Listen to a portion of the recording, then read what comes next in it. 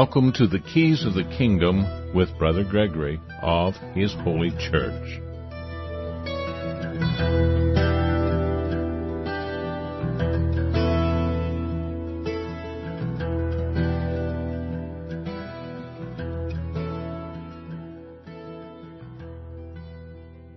Well, welcome to Keys of the Kingdom. I'm Brother Gregory, and again, we're going to be talking about the Kingdom of God, and we've been in Hosea for a couple of weeks now, going through that. Hosea is one of the minor prophets.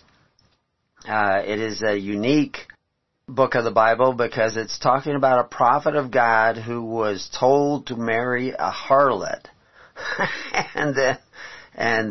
But this is symbolic. There's all kinds of arguments, and we talked about it in the earlier shows, and you can go back to our archives and see some of the earliest comments on Hosea.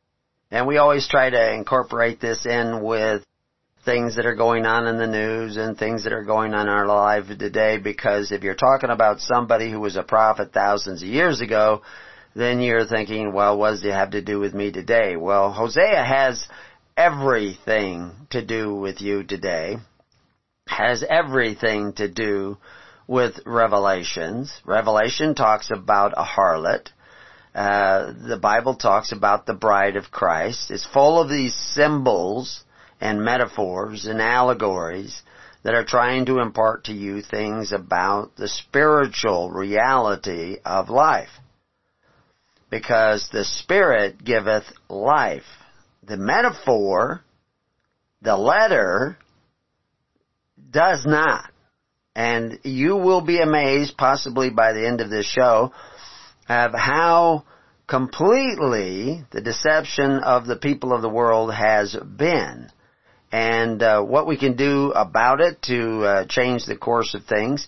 We were in Hosea 10 last week, and at least we got through 8 and 9, and we got into 10 a little bit, but I'm going to go back to 9 for a little bit of review, because there's a couple of words that keep appearing in Hosea and don't appear anywhere else in the Bible, and they are commonly misunderstood by people. There's references in the New Testament to the same kind of thing, but of course the New Testament is written in Greek, and they translate things a little bit different. But in Hosea, they commonly translate some words reward. Reward, as we see in number 9, in chapter number 9, where it starts off, rejoice not, O Israel, for joy as other people, for thou hast gone a-whoring from thy God. Thou hast loved a reward upon every corn floor. And that corn floor word is the threshing floor. And we see it again in the next verse, the floor. That means the threshing floor. And the wine press. Now the threshing floor is where you put all the grain and wheat somewhere, on a hard piece of ground, hopefully on a rocky ground that's solid rock. And then you beat it with flails, and you break the wheat or the oats or the barley away from the chaff, and then you can winnow it. And they use that symbolism of winnowing, where you throw the grain up in the air when it's breezy out, and it blows the chaff away, and the only thing that falls down to the earth again is the grain. And it's the way of separating the wheat from the chaff being the husk and the straw that is connected to the wheat. And so all these symbols we see over and over again, and we are about to live through a time of the threshing floor, where we're beaten and blown with wind and separating the wheat, which is the good stuff, from the chaff. And the wine press presses out the grapes in a way that allows the juice of the grapes to be saved, and separates out the seeds of the grapes, etc., so that they can make good wine. But it says, the floor and the winepress shall not feed them, and the new wine shall fail in her. Well, again, like I say, in Hosea, he's using some words that you don't see anywhere else in the Bible. And one of those I said is the word reward is from, in this particular verse, is from a word ethnon, which is Aleph, Tav, Nun, Nun. And those words all have, those letters all have a meaning. And like the Aleph is the father-son relationship. It's the paradox of God and man. And the Tav is the seal of faith, the seal of a higher kingdom or realm. If you go back and you listen to our shows on the mysteries of the kingdom, the apostles were given all kinds of extra instructions you do not find in the parables. But most of the Bible is the parables. There's very little reference in the Bible to hell and heaven. We see this seal, this Malchut, this kingdom of God is based on this faith. And Tav is the letter of faith. It links the unseen world of the kingdom of heaven in the spiritual sense, and it's a doorway to the world in which we are. And of course the kingdom of heaven was at hand because Christ was the door. Again, these metaphors of opening a door to this other side.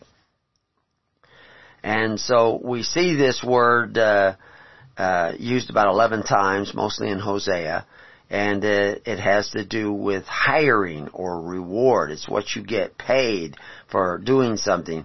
But it specifically, because of the arrangement of the letters, specifically has to do with the reward of prostitution, where you prostitute yourself, where you go to the harlot. You don't go to the bride of Christ, which is supposed to be the church, but you have relationships, contractual, marital type relationships with another institution, a harlot. That's the institution that he's talking about. And of course, as we said from the beginning in talking about Hosea, this was a time when the two kingdoms split, where the people said to Rehoboam, who said, "My father whipped you with whips, and I shall whip you with scorpions," he said to them, "What has David done?" And they went back to their tents. They didn't go back to their cities. And that became known as Israel, this separate kingdom, often referred to as Ephraim. And then there was Judah, which is the ones who followed the king and stayed with the king. And then Judah was those who were basically occupying Judea. Their descendants were occupying Judea when Jesus came and became the king of Judea, which was agreed to by Rome. Rome said, "This is the king of Judea."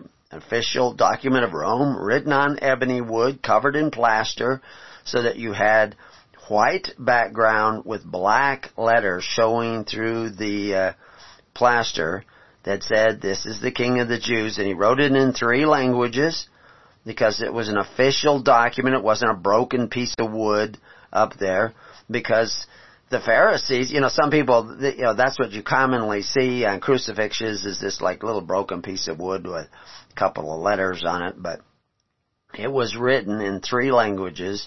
"This is the King of the Jews," an official statement where Pontius Pilate was recognizing that Jesus was the official king of the Jews, but the hierarchy of the Jews, which really should not have been in place, they should not have been a legislative body, were rejecting Jesus Christ. Now the people, we know, did not reject Jesus Christ. Many thousands and thousands of people accepted Jesus Christ as the king, got the baptism of Jesus Christ, opposing the baptism of Herod, and entered into a institution of free will offerings, not taxation, but free will offerings. This is why they were trying to trip them up. Is it lawful to even pay the tax? Because they knew that a lot of the followers of Jesus were idiotes. That's the word they use in the Greek, and we have articles up on that, meaning they were unregistered. Peter was unregistered. Jesus was probably unregistered. He went, when he was born, his parents took him to Bethlehem to be registered, or they went to Bethlehem and they were supposedly to register him. But did they? Because we know an angel appeared to him and said, you better get out of town. And they headed to Egypt. So maybe Jesus was unregistered too. I mean, it would appear that would be a reasonable assumption based on the text, because in the middle of the night, all of a sudden Peter's told, you got to get out of town because Herod's looking for you. And it wants to kill the baby. Just like we see way back in ancient writings about Abraham. When Abraham was born, a prophet prophesied that Abraham would lead the people out of the bondage of Ur and Haran. And they tried to kill him. And he had to hide in a cave. That's the ancient Jewish writings about Abraham tell us those stories. But anyway, the fact is that many of the apostles evidently were idiotes, which means unregistered, does not mean unlearned. We have a whole article that explains why we say that, and you can look it up with lots of footnotes. So we're trying to bring a certain amount of knowledge to you, but what we really want to do is open that door to the kingdom of heaven, so that you draw near the kingdom of heaven, and the way you do that is through sacrifice. And the first thing you have to sacrifice is your delusion, the strong delusion that keeps you from understanding the Bible. Somebody introduced me to a minister by the name of Steve Smotherman. They sent a link to my wife, and my wife was listening to it, and we sat down and listened to him for a while. But I really haven't listened to him a lot. But he was talking a lot about the state of modern Christendom in relationship to government.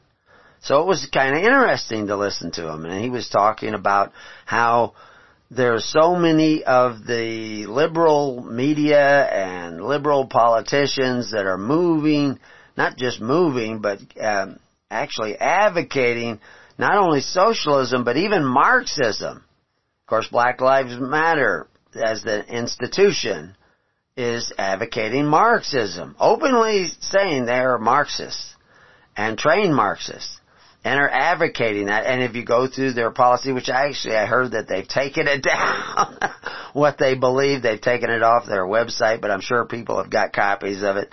They believed in many of the things that are right out of the Communist Manifesto and Karl Marx's writings. We have a page up on the Communist Manifesto at Preparing You, and we go through all 10 planks of the Communist Manifesto, and we show pretty obviously, with lots of live links, that will take you to other articles. So you can just click on these links, and they'll take you to articles on inheritance tax and employment and legal title. I'm just looking at them real quick here. And it also talks about confiscation of property of all immigrants and rebels, and which is asset forfeiture laws that have come in, and the Patriot Act, and we actually take you to Section 666 of Title 42, and we have an article on that, and that's a fascinating article. You don't realize how far down the road of prophecy we already are. A lot of people are talking about what's going to come. You know, they're going to have the mark of the beast.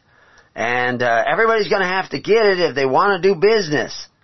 And they want to buy things and go into banking and have a credit card and a debit card and a checking account and a job. You're going to have this mark of the beast. Well, Title 42, Section 666, I don't know why they put it in that section. You got to have a Social Security number to do all those things, supposedly. And but they have actually got other laws about rebels confiscating their property, and even people who are immigrating to this country, where, you know, that they can actually confiscate their property. But they don't actually have to take it away, which would take you back up to the first plank, the Communist Manifesto, which is abolishing of private property. And you think, well, they haven't done that in America yet. We can still have private property. Do you? Do you still have private property in America? We have something we call private property, but is it really private property? Private property means you own it. That you're not renting it, you own it. And you don't own any private property. You don't own any land.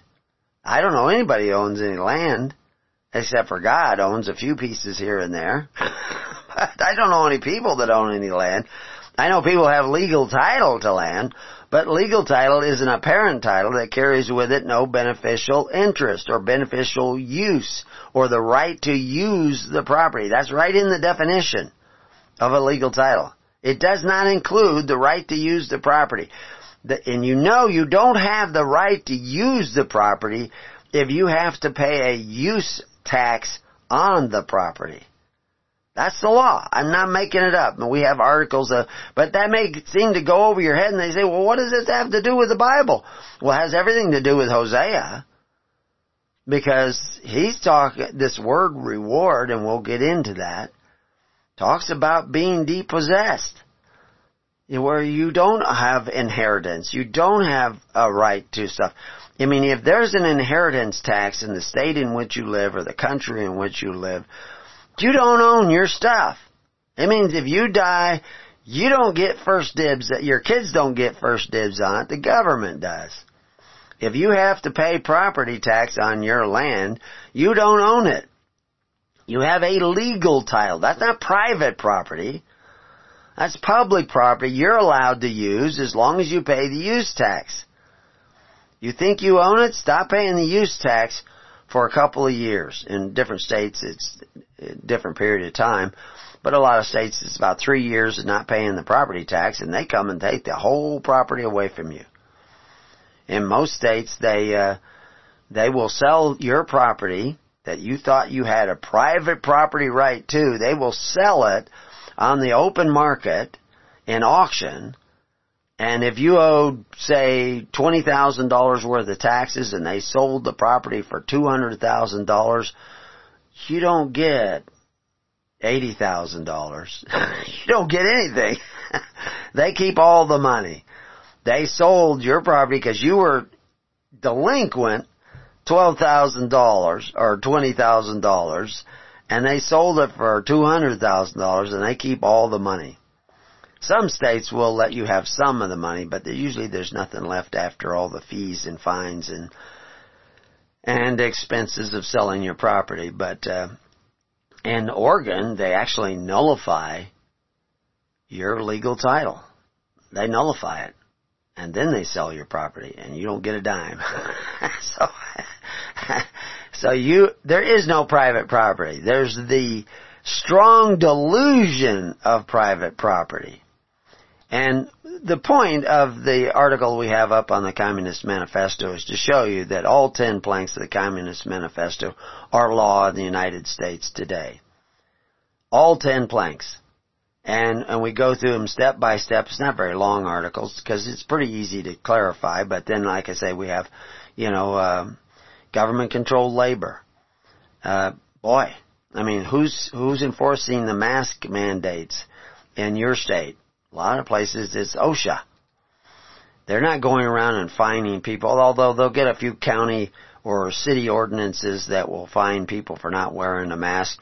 But usually the state comes in and forces the businesses to make people wear a mask, and they use OSHA to do it, which is they control employment. And so therefore they'll go in and they'll say that the employer has to make you wear a mask, and you have to make the customers wear a mask, or they can't be in the store because the customers are dangerous. It's nonsense. It's complete nonsense. But the reason, and I'm sure a lot of you who are realizing that masks are nonsense, you're just stunned at how adamant people are. I mean, the people, if you're not wearing a mask, they like yell at you and they try to shame you, and they seem so angry that you're not wearing a mask. Even though you can't stop a virus with a mask. You might slow the spread, but from the very beginning, all your top epidemiologists, Leonidas, Cahill, Newt, all these different guys who are out there talking about this. I mean, these are guys who invented the whole idea of tracing viruses and following viruses and how viruses are spread and everything. These are the top people in the field. They're not bureaucrats like Fauci. They were saying if you prolong this virus passing through the community and through society, more people will die. And now they've come out and made clear statements and reports that the shutdowns are not effective and preventing the spread, because you can't really prevent this spread, you can prolong it. But of course that's the goal of some people, was to prolong it to the election so that they would not be able to vote in person, so they can cloud the election. They are desperate to get Trump out of power. Now I admit Trump is not your salvation. I'm shocked that somebody like Trump had to run for presidency because you don't have anybody better. I'm shocked. But the reality is the whole idea, and if you go back and listen to our contracts, covenants and constitutions, or covenants of the gods, you've already, this is why I'm pointing out to all these people who were talking to this Steve Smotherman, and he was asking, are you for Marxism? And they're all saying, no, we're against it. Are you for socialism? No, we're against it. The reality is they aren't against it. They are for public education. That's in the Communist Manifesto. Paid for by forcing your neighbor to pay for your child's education through a system of men who exercise authority and compel you to give them money so that they can pay for your child's education. Now, there was free education in America at one time, even before the Constitution in the 1600s. You could go to college and you wouldn't even have to take out a student loan. You could be the poorest of poor and you could go to college at Harvard, at Princeton. If you could keep up the grades, you could go to those colleges free. And when you came out, you had no student loan to pay off. That was America. Now the people have a better idea. They're going to make America great again, but they don't even know what made America great. It was the fact that all those schools were built and paid for by charity. Private entrepreneurs funding them, funding the education, taking care of one another, loving their neighbor as themselves. We don't do that anymore. We love the government, not our neighbor. And we'll talk more about this when we return to Keys of the Kingdom. So welcome back to Keys of the Kingdom. So I was talking about this idea of reward. These are the benefits that, and in the New Testament they refer to it as the wages of unrighteousness. And if we see the same or a similar variation of the same word in Hosea 8 and 9. Now in Hosea 2, let's see, verse 12, it says, "And I will destroy her vines and her fig trees, whereof hath said, they are my reward that my lovers have given me, and I will make them a forest, and the beasts of the field shall eat them. And I will visit upon her the days of Balaam, wherein she burned incense to them, and she decked herself with her carryings and her jewels, and she went after her lovers, and forgot me, saith the Lord." Now, that's what they're talking about way back in Hosea 2, these rewards of Balaam. And of course, what are the wages of unrighteousness but the rewards of Balaam? And Balaam in the New Testament in Revelations is equated with the error of the Nicolaitans and the error of Balaam. And we show in our articles on the Nicolaitans and Balaam that both these words from different languages mean the conquered people. Lam meaning people, laetins, laity, people, Nico, conquer, and Baal, conquer. So Balaam, Nicolaitan, they mean the same thing. It's the same error. What is that error? How are they conquered? They are conquered by the offer of benefits at the expense of their neighbor, which is the covetous practices that makes people merchandise Peter talks about. And of course we don't just force our neighbor to pay for our public education, our health care, take care of our parents through these systems of social welfare by men who exercise authority, rather than do it like we used to do it in America through charity.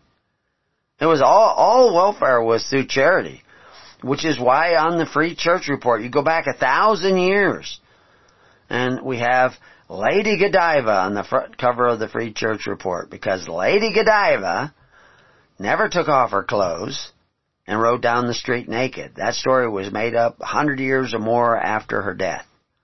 What she did was take off her wealth. She was one of the wealthiest people in Great Britain.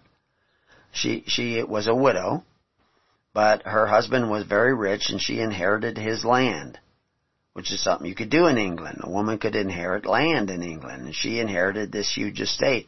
And she married a Norman who was also extremely wealthy, but it was subject to a king since 1066, when the Normans came, and there was a king in Great Britain which demanded oaths of fealty from many of the people in Great Britain. Not all of the people in Great Britain took that oath of fealty. Many were idiotus, were unregistered. Many Saxons were unregistered. They did not fight against William the Conqueror.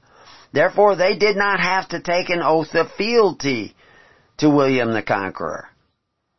But the husband of Lady Godiva was a Norman. He had already taken an oath of fealty to the king. So when the king came along and said, I want you to tax the people to give money to the church, because the church was in charge of social welfare. That's the care of the widows and orphans and needy of society. That's pure religion, to take care of the orphans and needy and of your society, and widows, women whose husbands have died and they need help or they may starve to death.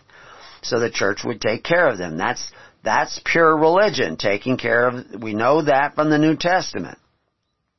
But it's only pure if it's unspotted by the world. Right? That's what it says, unspotted by the world. But if you don't know that the word world there and that verse means constitutional orders or systems of government, you don't know what they mean by unspotted. Well, the king was saying, we want to tax the people to provide money for the church to take care of the needy of society. Take care of the needy of society is a good thing. But if you do it through a system that exercises authority one over the other, through the systems of government that you create for yourself or become subject to, your religion's not unspotted anymore. It's very much spotted. It's not done by charity. It's not done by free will offerings. You get the poor get taken care of, and the widows get taken care of, and the orphans get taken care of. But it's not pure religion. It's socialism, which leads to Marxism. You see? So Lady Godiva said, no, we can't do this. We can't tax the people. And her husband said, I've got to come up with the money. And they say to tax the people to get it. She says, I will give my money. I will strip my wealth off. And I will pay the money. And he says, if you do this, I will match what you do. So he took his money and she took her money, and she became the patron saint of architects. You didn't know that, probably. that Lady Godiva became the patron saint of architects because she built hospitals and libraries and schools for the people. to take care of the needy of society. That's what they did. That's how schools were built, through charity. And yeah, they might add tuition at schools, but if you couldn't pay it, it was the policy in schools back in the 1600s and 1500s and 1300s and 1200s that if you couldn't pay, they wanted to open up a school. I just saw, we looked at some old movies recently of Jane Eyre and St. John. St. John would be a way of translating St. John, who was evidently her half-cousin. When he came to the parish as a minister, there were no schools for the poor. So he started a school for young men who were poor so that they could learn to read and write. That was the church doing that. They started it not with government funds, but with private donations. And now with Jane Eyre, he wanted to start one for the girls, and that's what she did. She started teaching the girls. Paid £30 a year, I think it was, or something like that. And room and board, and she had a schoolhouse that the people built, and she could teach the girls reading and writing. All charity. All people, free will offerings, taking care of the needy of their society. That's pure religion. But if you go to men who exercise authority one over the other, who call themselves benefactors, but only build schools with money that they force their neighbor to take care of, that's not pure religion. That's spotted religion. All those people listening to Steve do that. Now, I don't know. I only listened to a few minutes of this minister, Steve, who was talking. He's certainly on the right track. But does he have enough knowledge to realize that if you want to draw closer to God, if you want to walk through the door of Christ, if you want to seek the kingdom of heaven, which is on the other side of that door, that you have to live by faith, not force. You have to live by charity, not fealty. Do you see the difference? And this is what Hosea is saying, that Israel went off and created these other systems to take care of their need. I mean, you got whole nations of people going back to their tents, but they still have to be a nation, you know. There could be other people that attack them. There could be hardships. There could be hard times. Husbands die. Widows are left. Families need help. How did they handle that?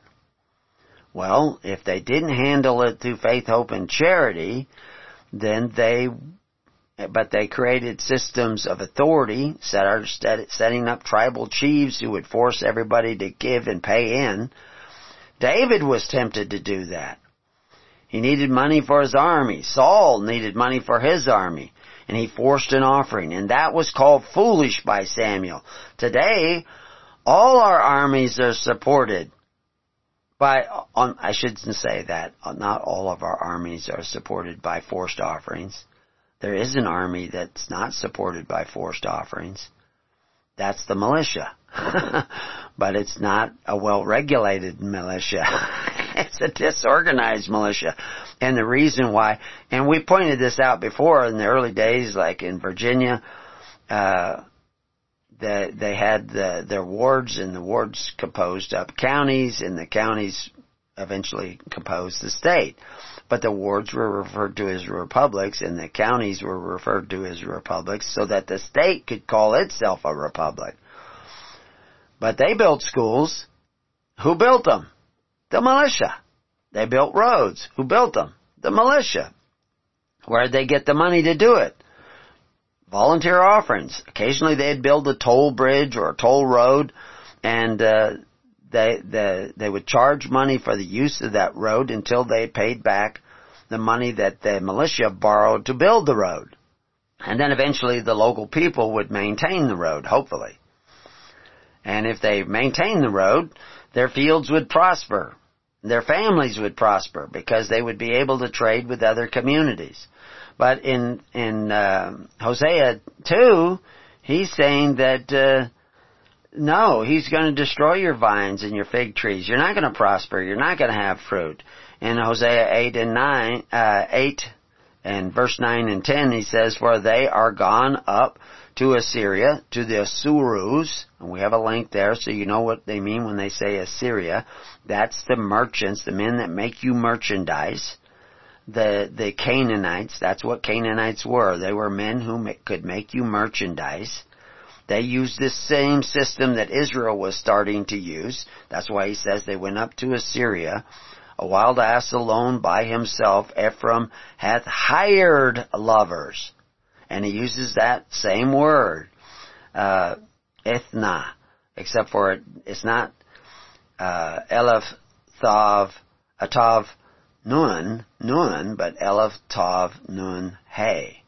And once you understand the letters, then you can actually just read the letters and understand what they're talking about if you can understand the meaning of words. But it's defined as reward. It's from the word that means hired, which is this Tav, Nun, Hey. But when they put the Elef on the front, what they're talking about, Elef being that word that is both God and man, they're saying they're making other men gods. They're gods many. They are developing a hired relationship with other men. That's when you start setting up kings, men, those benefactors who exercise authority. Men like Saul, they elected Saul, and Samuel said Saul's going to take whatever king you elect. Eventually, he's going to take and take and take and take and take because you've hired this king to exercise authority over you and over your neighbor, and he has too much power, and that power corrupts him. Before you know it, he's forcing an offering, taxing you to support his army. David comes along, and he's not that way, but he has one guy who refuses, a wealthy guy, refuses to support his army, and he is just so upset he's headed that way to force him to support his army. But that's a sin. That was wrong. And fortunately, that man's wife runs out and meets him and pleads with him and gives him some food and support. And he repents of the idea of forcing, because it's important that people sacrifice, such as build a school. We have a local school here. It's abandoned now. It's full of poison. And it's a one-room schoolhouse that was built by the people. We have another one that was partially built by the people, but also built by tax dollars. It was also abandoned. It's been turned into a house.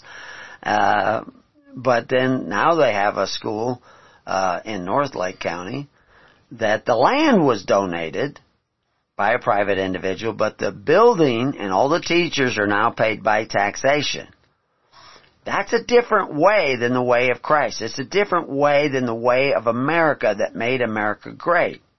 It's that covetous practice that you exercise by electing men who exercise authority and forcing your neighbor to contribute to your welfare. Right now in North Lake County, they have EMTs and they have ambulances, and it's all voluntary and supported by voluntary contributions.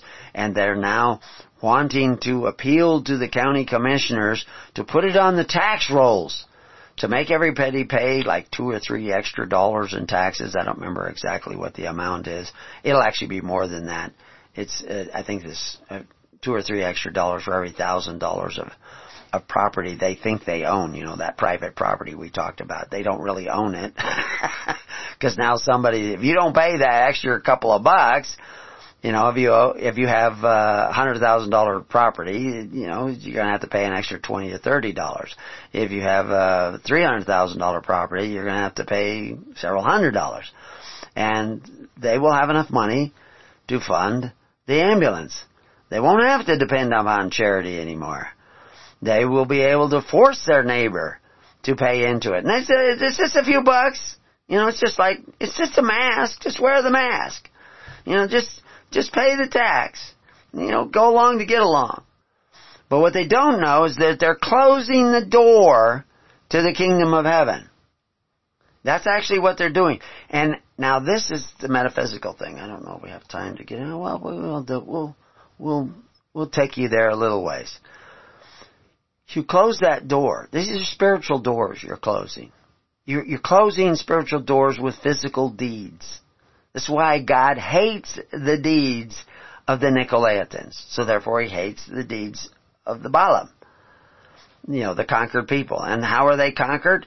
Because they look to men who exercise authority one over the other, and they ask those men to take away from their neighbor so that they can have ambulances. Free education. It's not free education. It's a very expensive education. But they don't have to pay in much because they force their neighbor to contribute. They're closing a spiritual door which will keep them from the knowledge of God. Oh, they'll be able to read their Baltimore Catechism and they'll be able to memorize things in the Bible, but they won't see. They won't know God. They will think they know God. And Jesus says, many will say they know me, but I know them not. And they don't know me. Just like the Pharisees did not know Moses. They studied Moses. They read the Torah. But they did not know Moses. Why? Because of their Corban. Their Corban was making the Word of God, the Torah, that they were reading to none effect. What was their Corban? It was their sacrifice. That's what Corban means. Their sacrifice. The sacrifice of the Pharisees was making the Word of God to none effect. Why? Because it was a compelled offering. Because the people had signed up for a system set up by Herod. They had registered to get the benefits, the rewards of unrighteousness, the same rewards that Hosea is talking about. And because they wanted those rewards, they were going to have their vineyards destroyed. Other people would eat the fruit of their labor. Foreigners will come in and eat the fruit of their labor. I think that Steve, I don't know if he's called Pastor Steve. Like I said, I only watched him for a few minutes, but, he was talking about immigrants. And they're going to, I think he was mentioning the fact that they were going to have health care for the illegal immigrants. If it wasn't them, it was maybe Liz Wheeler or somebody like that was talking about it. And that's going to be at the taxpayer's expense. Well, that should be at the taxpayer's expense because the taxpayer has already, before the illegal immigrant got here, looked to men who exercised authority one over the other to take care of them. Now, people say, well, I don't want to covet my neighbor's goods. I don't want to take those benefits. I don't want to be dependent upon the government to take care of me and my family. This whole shutdown has made more people dependent upon the government than probably FDR. But the solution isn't not wanting to take the benefit. The solution is what Christ was talking about. Christ was talking about becoming the benefit. You have to become the benefactors of one another through pure religion that do not exercise authority one over the other. That's where the road back, that's where repentance takes you. You have to start doing what Christ actually commanded us to do, which was to love one another as He loved us. How did He love us? He sacrificed Himself that we might be free, that we might be saved, that we might have the endowed rights of God bestowed upon us again. If you just don't like taxes, I can find those guys everywhere. You may have to pay your tally of bricks. But for your benefits, you may have to glean in the field at night. You may have to work a little overtime. You may have to do a little extra sacrificing.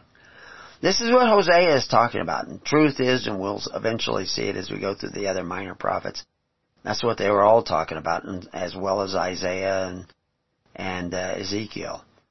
They talk about them, I guess they call them major prophets because their books are so much longer than minor prophets. But they all have the same message. of turning around and going the other way. So anyway, we've done a little bit of review, and actually I've just to give you all a heads up, I've put a lot more stuff on the Hosea 9 page that we've already gone through. A lot more links talking about not only the word reward and showing you its origin, and showing you where it appears in other parts of the Bible, or at least in other parts of Hosea, because most of it's in Hosea. Because the reward they're talking about is the reward that a harlot gets. And that's what most modern Christians are getting. When they're getting the benefits from the government, they're getting the benefits from the harlot, or the beast that the harlot rides. Because they've all gone back to Assyria and they've become merchandise. When you see that word, things in Assyria, they're talking about the Assurus who make men merchandise. They are the merchants of men that there's talked about in Revelations and talked about earlier in the days of Abraham. They make men merchandise, and then men curse their children with that same status of being human resources. That's when you become a human resource, you are merchandise. You don't own your land, you don't own your labor, you don't own your children, because you've gone down this other road. Now, not liking that, that's fine. But if you want to get back to freedom under God, you can't just, shake your fist at Marxism and say bad things about socialism. This is the problem, is that the leftists are extremely socialist and Marxist, but the right, they're Marxist too. They're socialist too. They're just not as extreme. Now, you're only going to find a few people that actually want to go back to what made America great, which is when we took care of all education, all social welfare, all of our parents, all of the poor and needy of our society through charity. Like Lady Godiva said, like Jesus Christ said, like Hosea is saying, like Samuel was saying.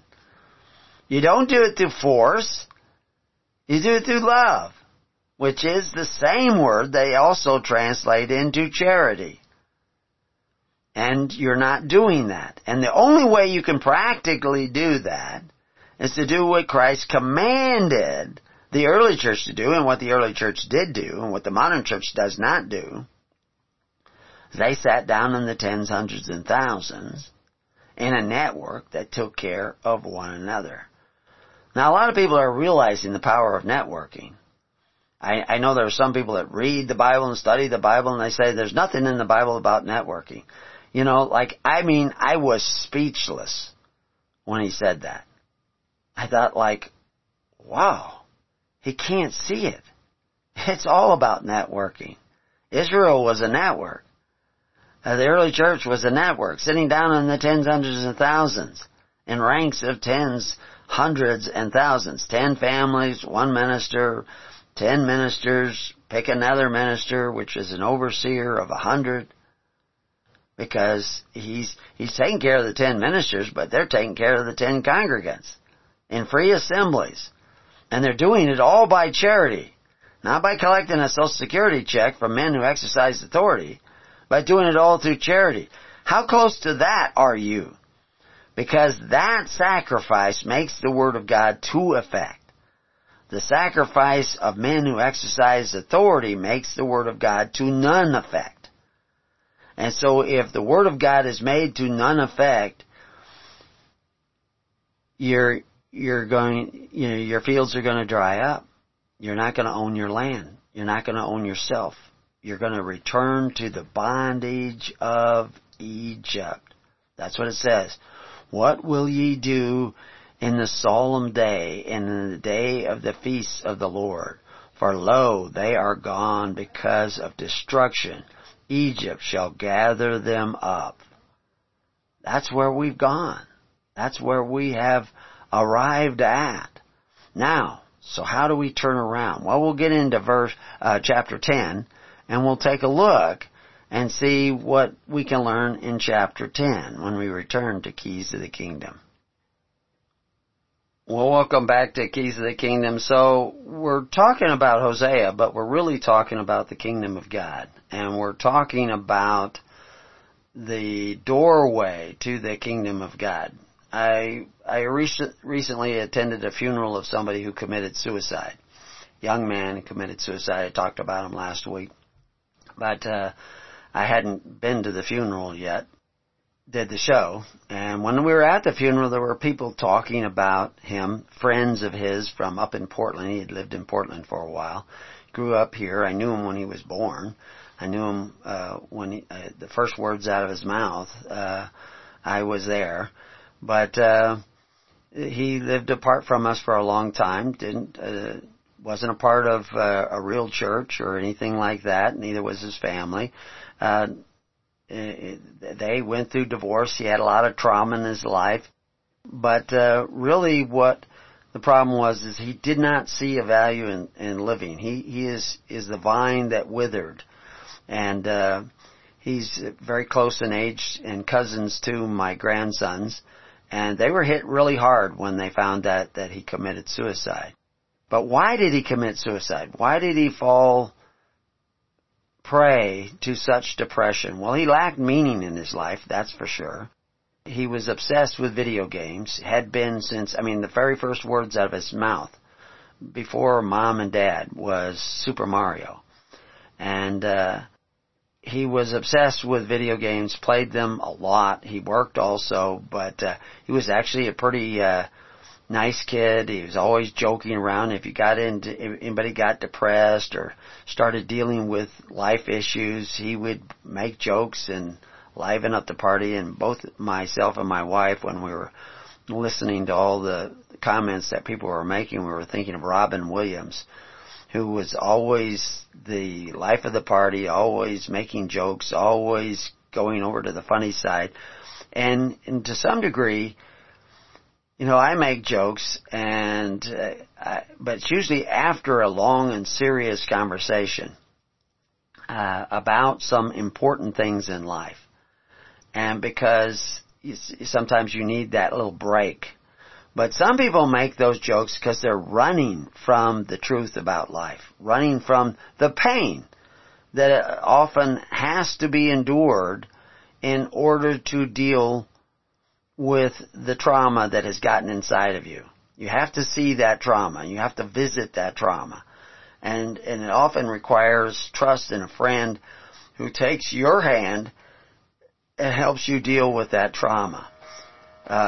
Great deal of his friends are avoiding the trauma, avoiding the truth, avoiding reality in video games, in drug use, and, smoking marijuana. They're escaping. Like one guy who told me once that chew helps him deal with stress. And I said, no, it doesn't. It helps you not deal with stress. Smoking marijuana, smoking cigarettes, drinking, alcohol, drugs, all these things are helping you not deal with the stress that is in you. And what that stress is often the result of is trauma not dealt with as you were growing up or in your life. And we have to learn to deal with that. We need to deal with that. It's like going into a dark cave.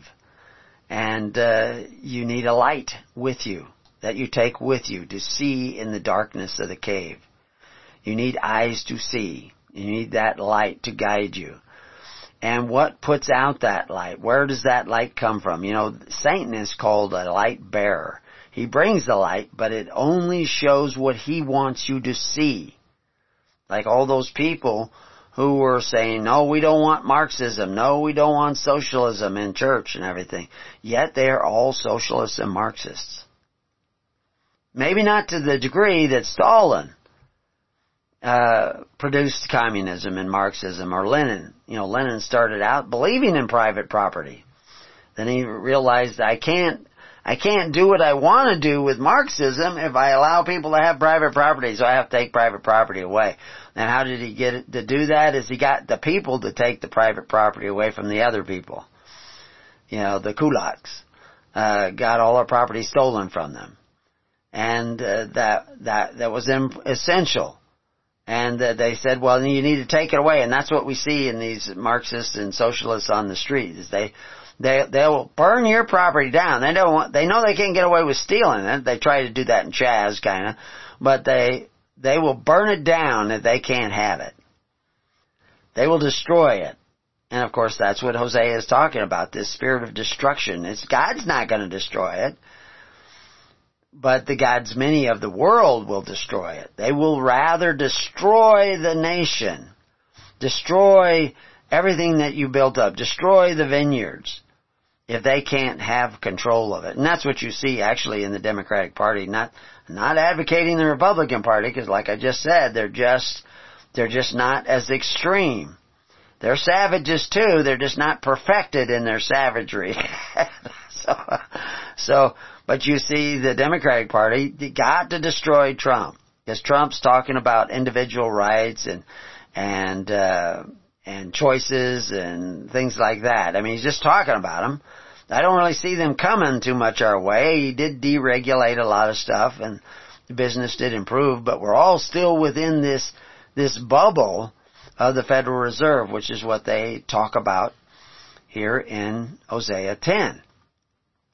Believe it or not, did you know they were talking about a Federal Reserve in Hosea 10?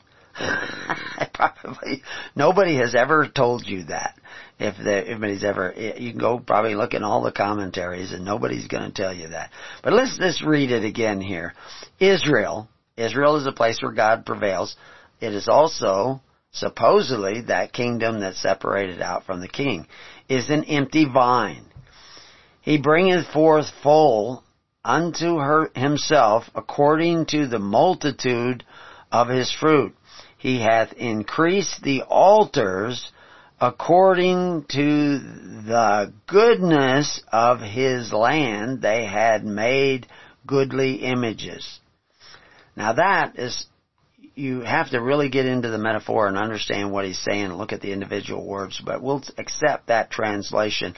But think outside of just those words. He talks about empty vine, yet a multitude of fruit. Israel, when it broke off and went back to their own tents and started forming their own government separate from a king, trying to emulate what they had before they decided to have Saul, they began to vary and change and increase the altars. That means expand the altars. They were extremely successful at first because of the multitude of his fruit. But they became an empty vine spiritually. Their heart is divided. They had a little bit of the old ways, but they began to divide it. And many of those people that were listening to Steve, the preacher, are divided. They know in their heads that Marxism is not a good thing. They know in their heads that socialism is not a good thing. But they're still doing socialism and Marxism. Now, I'm assuming that many of the people that were in that crowd may have been homeschoolers, which are kingdom tracts, or maybe private schools, which are kingdom tracts. But that's still, they're divided. I mean, who's taking care of their parents? Are they still dependent upon, social welfare?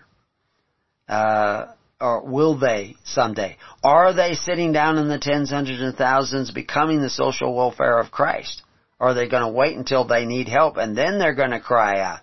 I had somebody writing me recently, somebody I met years ago, hasn't been in a congregation of 10. When he had the opportunity to do so and help out a widow for a few hours of work when he had the time to do it, he declined. But now he's talking about maybe he will need help. But he hasn't been there for anybody else. He's the foolish virgin who isn't, he's burning up his oil. He's not sitting down in the tens, hundreds, and thousands and developing the relationships necessary for a network of love. He's not doing it. Hasn't been doing it. Years have passed and he hasn't done it. And yet, there will come a day where suddenly he wants to knock on the door and come in, and the door will not be open to him. because he's burned up his oil. And when the door is shut, he's out trying to get more oil because he's got nothing. Because he hasn't done what Christ said from the very beginning. Why? Something in his spirit kept him back. He procrastinated. He made excuses. Jesus talks about this. So, yeah, our hearts are divided. Okay, we need to make a commitment to the ways of Christ. In order to make that commitment to the ways of Christ, we may need to know what they are. And what they are is to live by charity, by faith, by love, by hope, not by force, fealty, and violence, which is the way the world is going. So, we have to no longer have that divided heart and turn. For now they shall say, we have no king. Israel, remember, they said, what is David to us? And they walked away. I have a link there now to our article on no kings in Israel. There were no kings in Israel because everybody was a king in Israel. And it is fine to do what is right in your own eyes.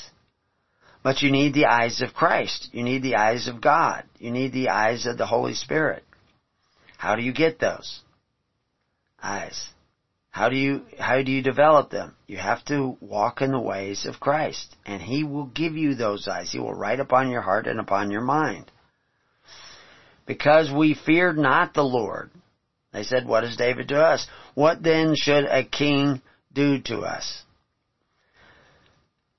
They have spoken words, swearing falsely, and making a covenant.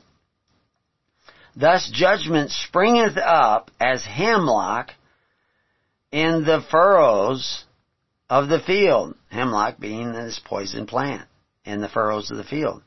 You know, we've talked about this many times, and I have a link there now to Article 2, Section 22 in Oregon, which is, the reason we write about this is to show you that your leaders are swearing falsely and making a covenant with you.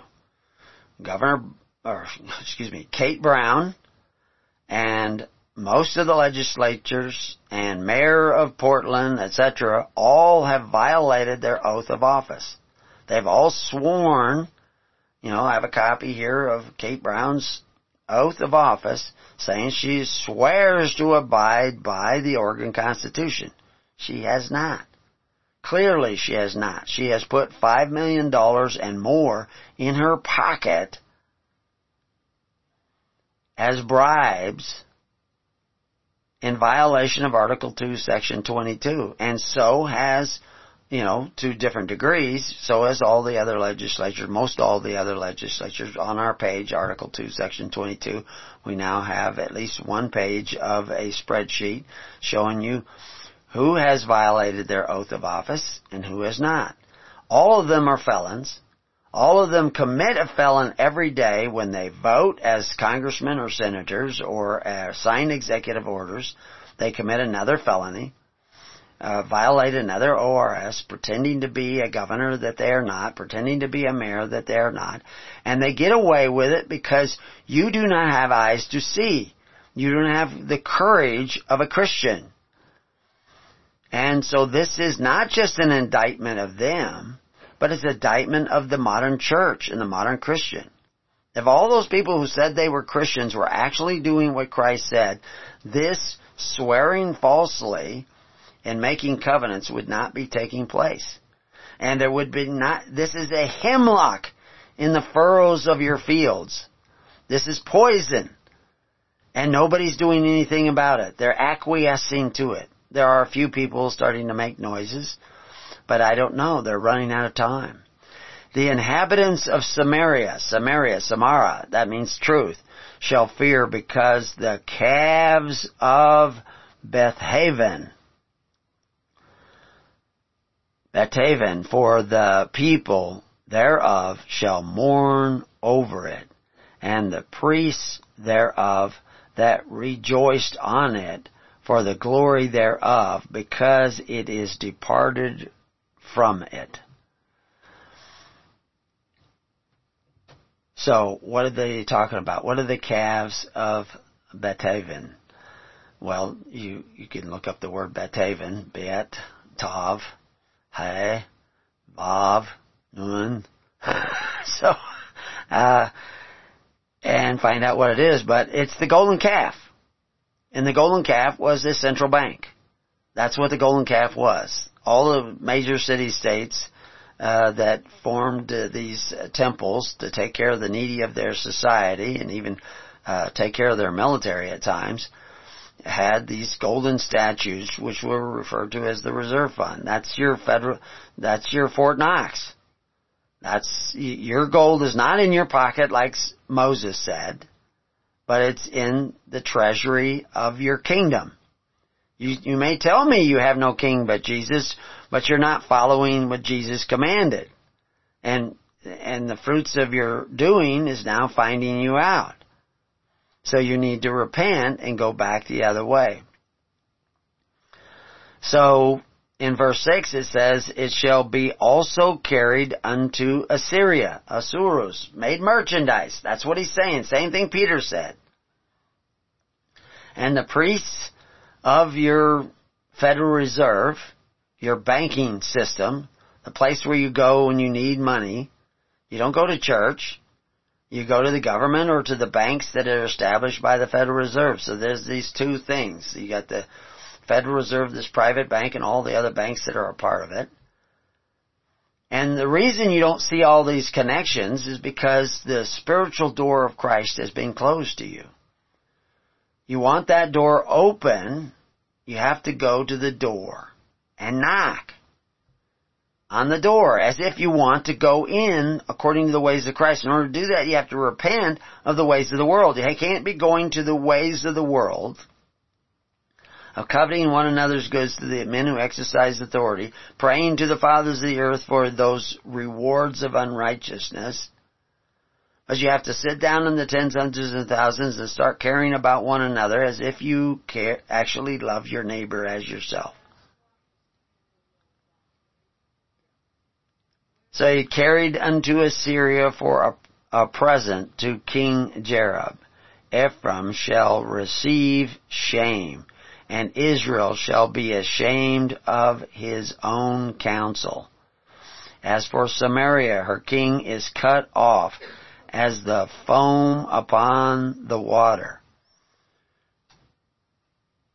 Tossed to and fro, the same metaphors of the waves, tossed to and fro. Delivered unto Jareb. The high places also of Aven. Now, Aven, where do we see that Aven? Well, Bet Aven. Bet, that means the house. Tav, a faith. Hey, an emphasizing word or letter that emphasizes that house. Aven, the sin of Israel shall be destroyed. The thorn, the thistle shall come up, and their altars, that's your systems of social welfare. Remember, altars aren't piles of stone where you burn up sheep. They're councils of men where you give your sacrifice to completely, and they redistribute the wealth of your society with the fruits of free will offerings. Not forced offerings. Everybody tries to do it by force, but John the Baptist said, no, you do it by charity. Same message of Christ. All those people sitting in church listening to Steve, most of their charity is by force, and therefore not charity, therefore making the Word of God to none effect. They do see that something's wrong with Marxism. They do see something's wrong with socialism, but they don't see how deeply they are enmeshed in the blood of socialism and Marxism and not enmeshed in the blood of Jesus Christ. Because the blood of Jesus Christ is freely given. The blood of Marx is taken. The blood, the benefits of unrighteousness, the rewards of unrighteousness are forced from the people.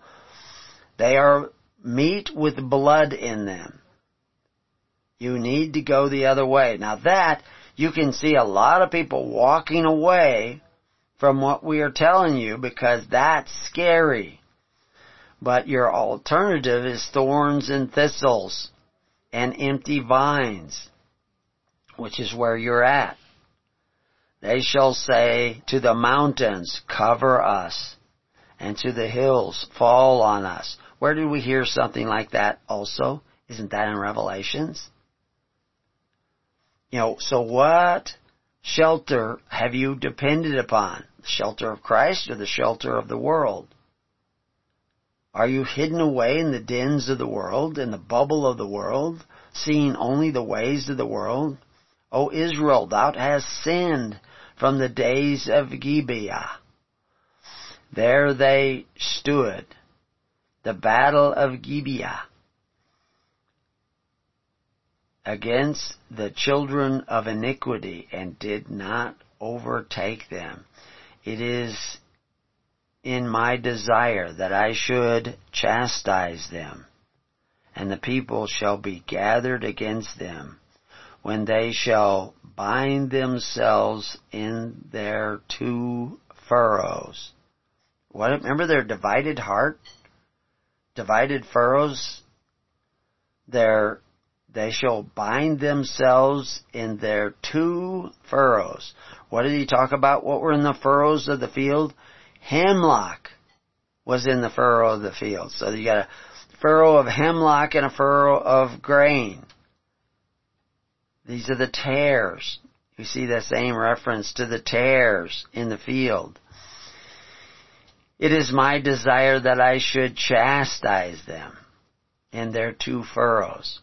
And Ephraim is as a heifer that is taught, and loveth to tread out the corn. Remember that threshing field? Well, besides hitting it with flails, they would also have ox treading out the floor. But here they say a heifer.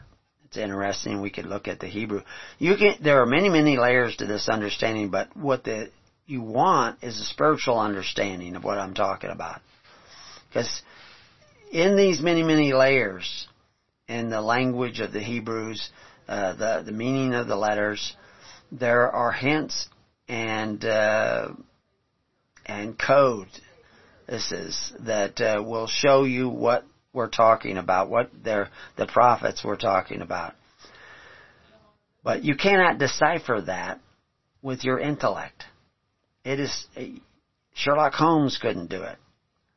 You need the revelation of the Holy Spirit. And the revelation of the Holy Spirit comes through that door of Christ, who said he laid down his life for his fellow man that he may pick up his life more abundant. Are you laying down your life for Christ? Are you casting your bread upon the waters? Are you sitting down in the tens, hundreds, and thousands in order to love your neighbor as yourself? If you do that, the door shall be open. That is the knocking that God wants to see you do. And I passed over upon her fair neck. I will make Ephraim to ride. Judah shall plow, and Jacob shall break his clods. Well, there's a huge amount of symbolism in all that. And I have a link there to the altars of clay and stone, the clods. What are they talking about? What is really going on? In verse 12 we see, sow to yourselves in righteousness, reap in mercy. Well, you cannot be sending men to your neighbor's house with a gun to force him to contribute so you can have free ambulance service in your county. That's not mercy. That's covetousness. So, you're not sowing righteousness, and you're not reaping in mercy. You're sowing covetousness, and you're reaping in force. So force shall come upon you. Break up your fallow ground. Break up your fallow ground. For it is time to seek the Lord till He comes and rain righteousness upon you. You want God to also rain mercy upon you. So you need to have mercy on others. So therefore you need to develop a system that doesn't depend upon force, but upon love. Ye have plowed wickedness, ye have reaped iniquity, ye have eaten the fruit of lies. They promise you with great swelling words, deliver you from what? From the responsibility of taking care of one another. We will take care of one another. You don't have to do it. You don't have to do this with charity. Lady Godiva said, no, we have to do it by charity. Yes, we will be destroyed. She must have read Hosea. Because thou didst trust in the way, in the multitude of thy mighty men, those men who exercise authority, those benefactors who exercise authority one over the other, those fathers of the earth. Therefore shall the tumult arise amongst thy people. Have we seen that in riots? And all thy fortresses shall be spoiled. Now, all thy fortresses, there's a lot of other things that can come breaking down other than the target that they looted and burned, and the other businesses that they looted and burned, shall be spoiled. As Shalman spoiled, and he says again here, but he says it a little bit different, Beth Harbel. And we could go through each of those letters and look at what he's talking about there, because these again are symbols. In the day of battle, the mother was dashed in pieces upon her children. So shall Bethel do unto you, because of your great wickedness. In the morning shall the King of Israel utterly be cut off. We'll be right back. Well, welcome back. So, what did we just read in 10? It talks about what shall a king do to us, because we have no king. They, of course, weren't to have an actual physical king. God was to be the king over their hearts and minds. But then they decided to have a king, and God warned them what they would have. But He gave them a king. It was David, then, Saul, then David, then eventually down to Rehoboam, and then they divided as a kingdom, which eventually they will call out, and God will not hear them. And so what shall a king, some other ruler do to us? And this was always the big threat. That people wanted to have a king, a city-state, a Cain, a Nimrod, to protect them from the other people who gather together an army and come after them. But then who will protect them from their protector? The more you look to those kings of the world and the kings of flesh, the more you will be subject to the kings of flesh. So we have lots of people saying we have no king but Jesus. But is that just a statement? Like the many who say they follow Jesus, but He says, I know them not? Or do you really have no king but Jesus? How do I know you really have Jesus as your king? Well, one of the dead giveaways is that you would be doing what Jesus commanded. You'd be sitting down in the tens, hundreds, and thousands and living by faith, hope, and charity rather than living in a system that exercises authority one over the other but calls themselves benefactors. You would not be one of those people. You would be wanting to homeschool your children. You'd be wanting to create a private school and let kids come who couldn't afford to come to the school, and you would be doing those kinds of things. Rather than going to the men who exercise authority. You would be taking care of your parents yourself. You would be providing for the social welfare of the people that attend your church, because your church would be the bride of Christ, and the bride of Christ, the ministers do not beg at the foot of Caesar for their daily bread. They have their own daily bread, their own daily administration of free bread for the needy of their society and the practice of pure religion. But modern churches don't have that. They don't provide the welfare of the people like they did in the days of Lady Godiva or the days of William Penn or Thomas Jefferson. You got those guys used to take care of the welfare of the people through faith, hope, and charity, like in the days of John the Baptist. But most of the people do it by force, fear, and fealty. And the people they swear fealty to, they swear false oaths. and don't even keep their own agreements, because you've made these covenants not in accordance to the ways of Christ, but in accordance to the ways of men, and often in the ways of iniquity. So now when we come upon Hosea 11, he says, when Israel was a child, then I loved him and called him my son out of Egypt. He brought him out of Egypt. What was the bondage of Egypt? 20% of your labor belonged to the government. 20% of your labor every year went to the government, one way or another. Either you went and worked for 20% of the year, or 20% of what you produced of value through your labor went to the government. And they had a number of different ways to do that, and we've talked about that many times. But that isn't the way it is with you. It's far more than 20% with you. We're just talking about people, talking about Sweden having all these benefits, free education, although, my daughter-in-law's from Sweden, but she was in a private school. Her father was a teacher in a private school, and she taught in a private school. And I talked to her father recently on a visit, and he was saying that now the government is offering money to the private school.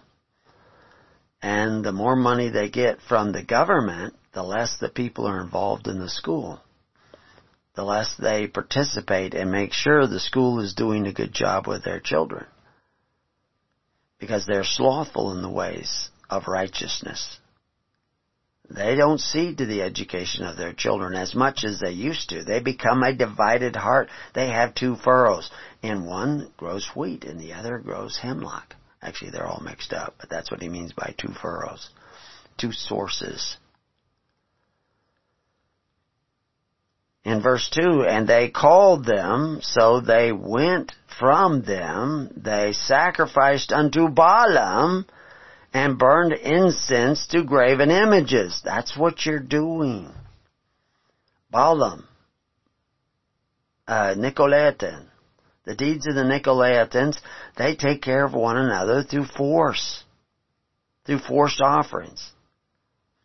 They offer you entitlements, but those entitlements are the wages of unrighteousness. He says, I taught Ephraim also to go, taking them by their arms, but they knew not that I healed them. We've forgotten what made America great. It wasn't the Constitution. It was the charity that we provided for one another in social welfare and education and the care for our widows and orphans through charity. That's what made us great. That's what opened the door of Christ so that we could see the kingdom of heaven, and the kingdom of heaven could guide us. But our eyes have been darkened. Paul talks about looking through the glass darkly or dimly. Well, we've painted over the glass. We don't want to see the truth of our own traumatic wickedness. We deny the fact, we say, no, it's okay to covet your neighbor's goods to the men who exercise authority. It is not okay. Your churches are tickling your ears and leading you back into the bondage of Egypt, where it's just where you are at today. I drew them with cords of a man, with bands of love. I was to them as they that take off the yoke on their jaws, and I laid meat unto them. He shall not return into the land of Egypt, but the Assyrian shall be his king, because they refused to return. So those are two statements. He's telling you not to go to the land of Egypt, but he also knows the Assyrian, the Asurus, the merchants of men, shall be his king, because they refused to return. And the sword shall abide on his cities, and shall consume his branches, and devour them, because of their own counsels. I am counseling you to return to the ways of Christ, which is the ways of faith, hope, and charity.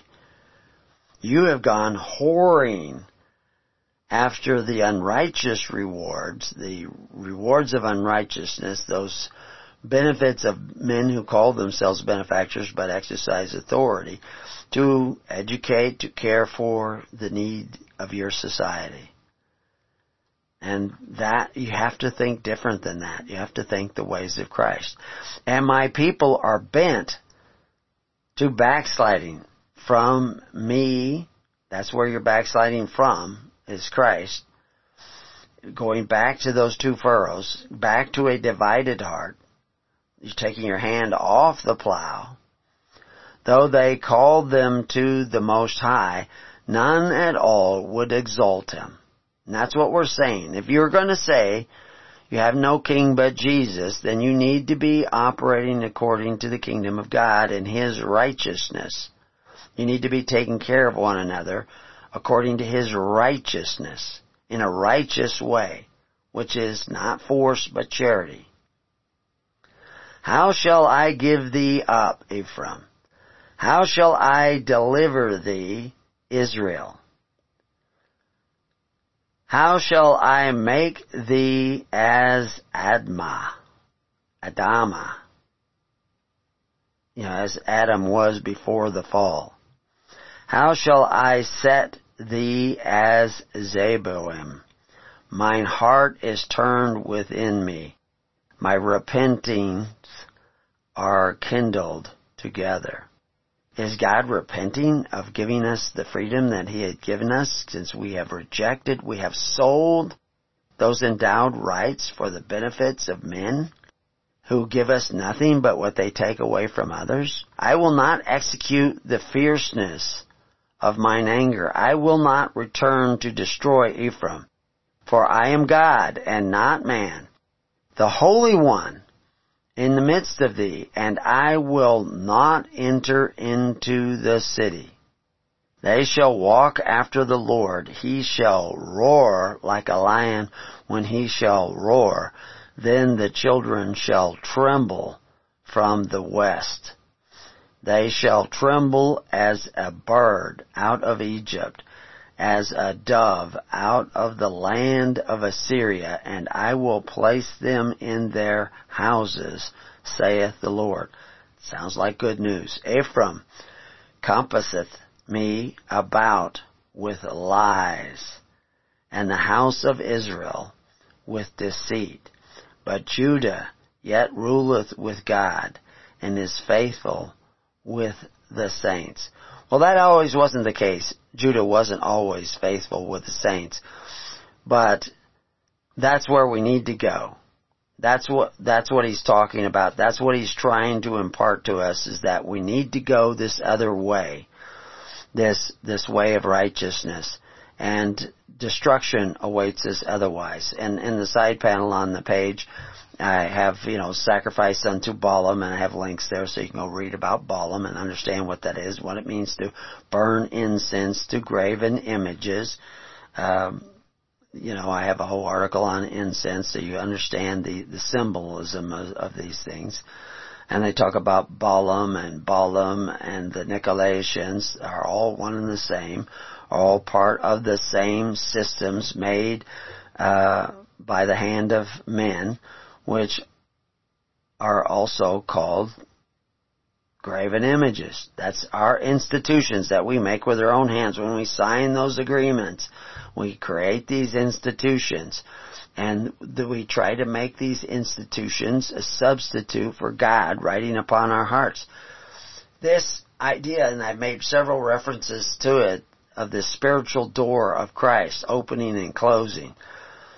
If you want to draw near God so that you can knock on His door, knock on the door of Christ, you have to sacrifice. Sacrifice your time, sacrifice your delusions, sacrifice your effort, your energies, in whatever form you choose to do so, you have to sacrifice. Because that is how you draw near. That's where the word Corban comes from, the word to draw near God, so that you can knock on the door of Christ. He shall open it. You're not going to open the door. No striving on your part is going to force God to open that door. But repentance has to be an action. It's an action word. It's changing the way you think, but one of the ways that change the way you think is the practice of pure religion. It is being that doer of the word, going that other way. If you say, I believe in Jesus, but I can't come, I gotta go do this other stuff. I really like the music at this church because they really tickle my ears and make me feel so good. I'm not doing good. I'm still dependent upon the benefactors who exercise authority, even though Christ forbid us to do that. But it feels so good, I want to stay here, but I have no king but Jesus. And I swear allegiance to Jesus, but I'm not going to do what he says. Well, that's a false oath. You're claiming to believe in Jesus, but you're not doing what he said. And he says it's not those who say, Lord, Lord, but those who doeth the will of the Father. And he may have said that before the crucifixion, but it goes for after the crucifixion. So in Revelation 2:6 we see, but this thou hast, that thou hatest the deeds of the Nicolaitans, which I also hate. And what are those deeds? Coveting their neighbor's goods through the agency of men who exercise authority, which makes them merchandise and curses their children, especially when they borrow against the future and make you surety for debt. All of which has been a done deal. He shall not return into the land of Egypt, but to the Assyrians.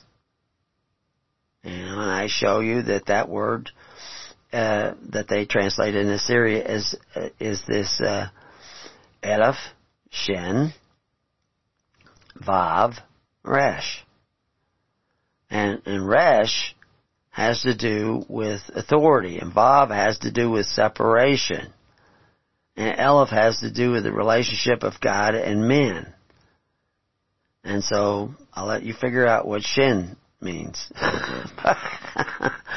But anyway, it is the Asuru who separates us from God, because he gets us to desire, covet the benefits of these Canaanites, these merchants of men.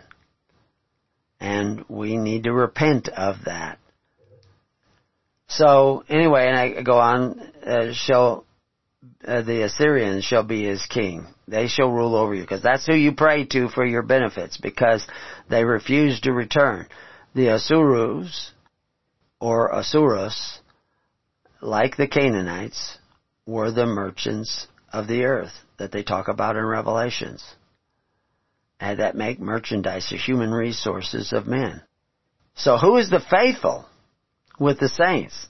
Ephraim compasseth me about with lies.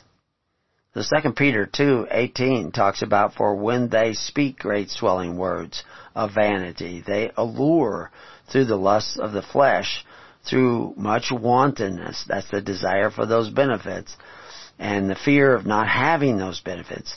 Those that were clear escaped from them who live in error. Who lives in error? The Nicolaitans. The error of the Nicolaitans. They think it's okay to covet your neighbor's goods through the agency of men who exercise authority. It is not okay. It is absolutely not okay.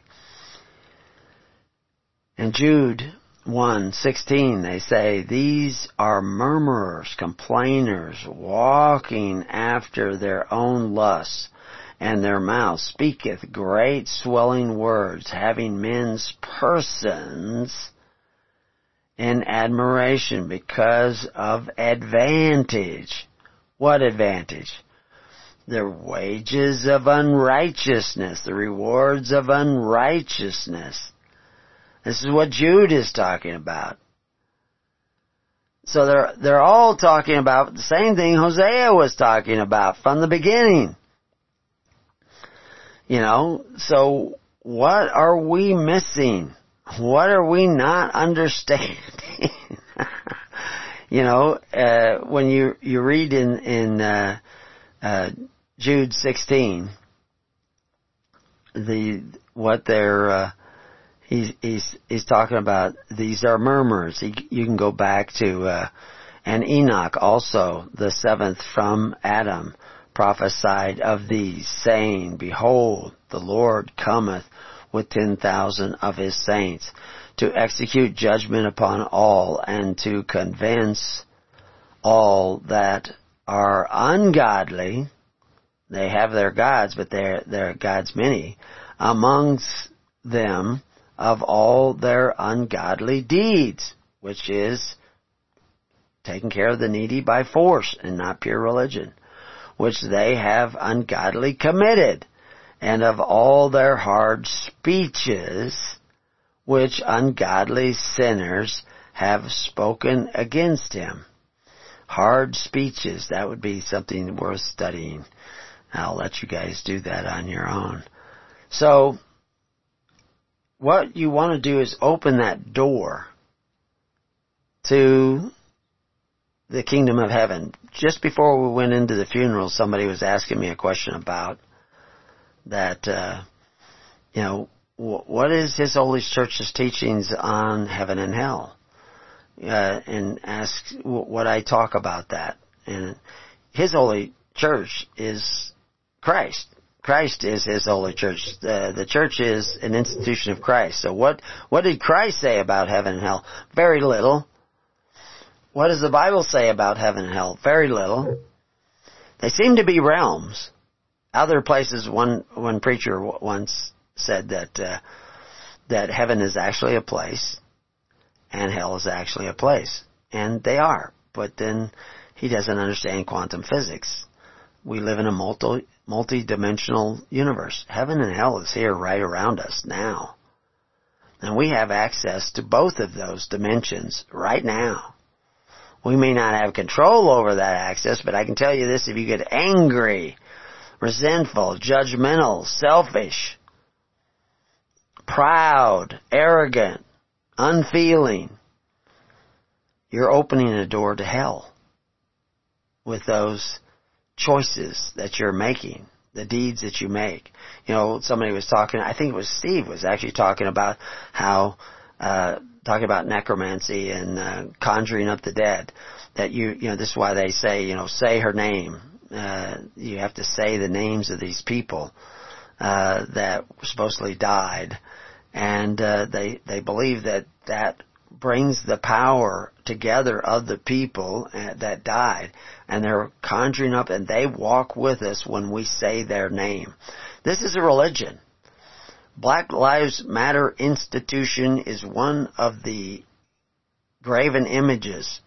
It's one of the institutions of men, but it's not fashioned after the ways of God. It wants to destroy the family. It is willing to absolutely destroy society and everything in the vineyards and the fields and bring about starvation if it can't get its way.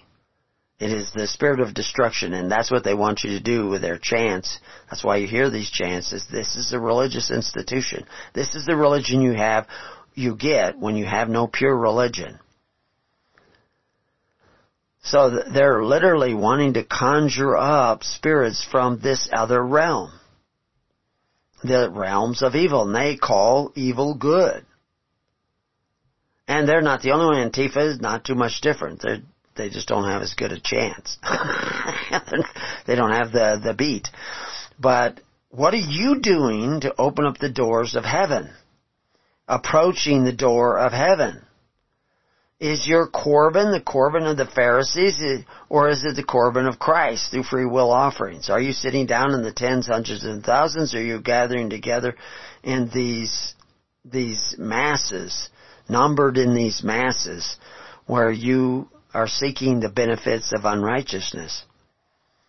Because if you're going the way of the Corban of the Pharisees, you're closing the door. You're going to be like the foolish virgins, and the door will be shut unto you. You not only want to move in the direction of the kingdom of God through the sacrifice of the heart, sacrificing your delusions first, And then laying down your life daily for your fellow man in the practice of pure religion instead of the covetous practices of the world, which is what most of your churches have been doing and depending upon. You will actually open a door to the kingdom of God, and more light shall come in your life, and you shall see things that you did not see before. And your life will not be meaningless, and you will not go in the ways of destruction, and you will not go up on a hill and shoot yourself. You will not need your depression medication anymore. It will fall away from you. Because there won't be any reason to be depressed, because you can see the light of heaven like Stephen did. He could see it because he would not give in to the Corbin of the Pharisees and the pressure that they put on him. You have not seen the pressure that is coming. He daily increaseth lies and desolation, and they do make a covenant with the Assyrians, and oil is carried into Egypt, into bondage. Your oil is carried into bondage. You want the oil of God, the oil of righteousness. And that comes by being willing to see the truth and act upon it. To see the whole truth and provide for it, as Patrick Henry said. The Lord hath also a controversy with Judah. Now Judah had followed the king, but he has a controversy, and will punish Jacob according to his ways, according to his doings, will he recompense him. Anyway, we'll have to continue this later because we're out of time. Join the network. Sit down in the tens, hundreds, and thousands. Start seeking the kingdom of God and His righteousness according to the ways of Jesus Christ.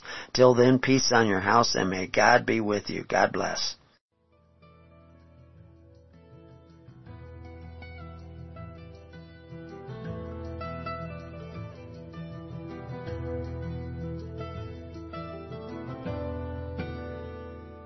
You have been listening to The Keys of the Kingdom with Brother Gregory of His Holy Church.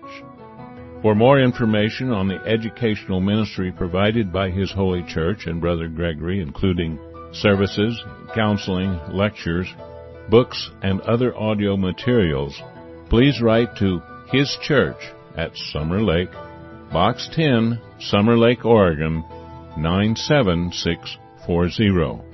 You can also find us on the web at www.hisholychurch.net.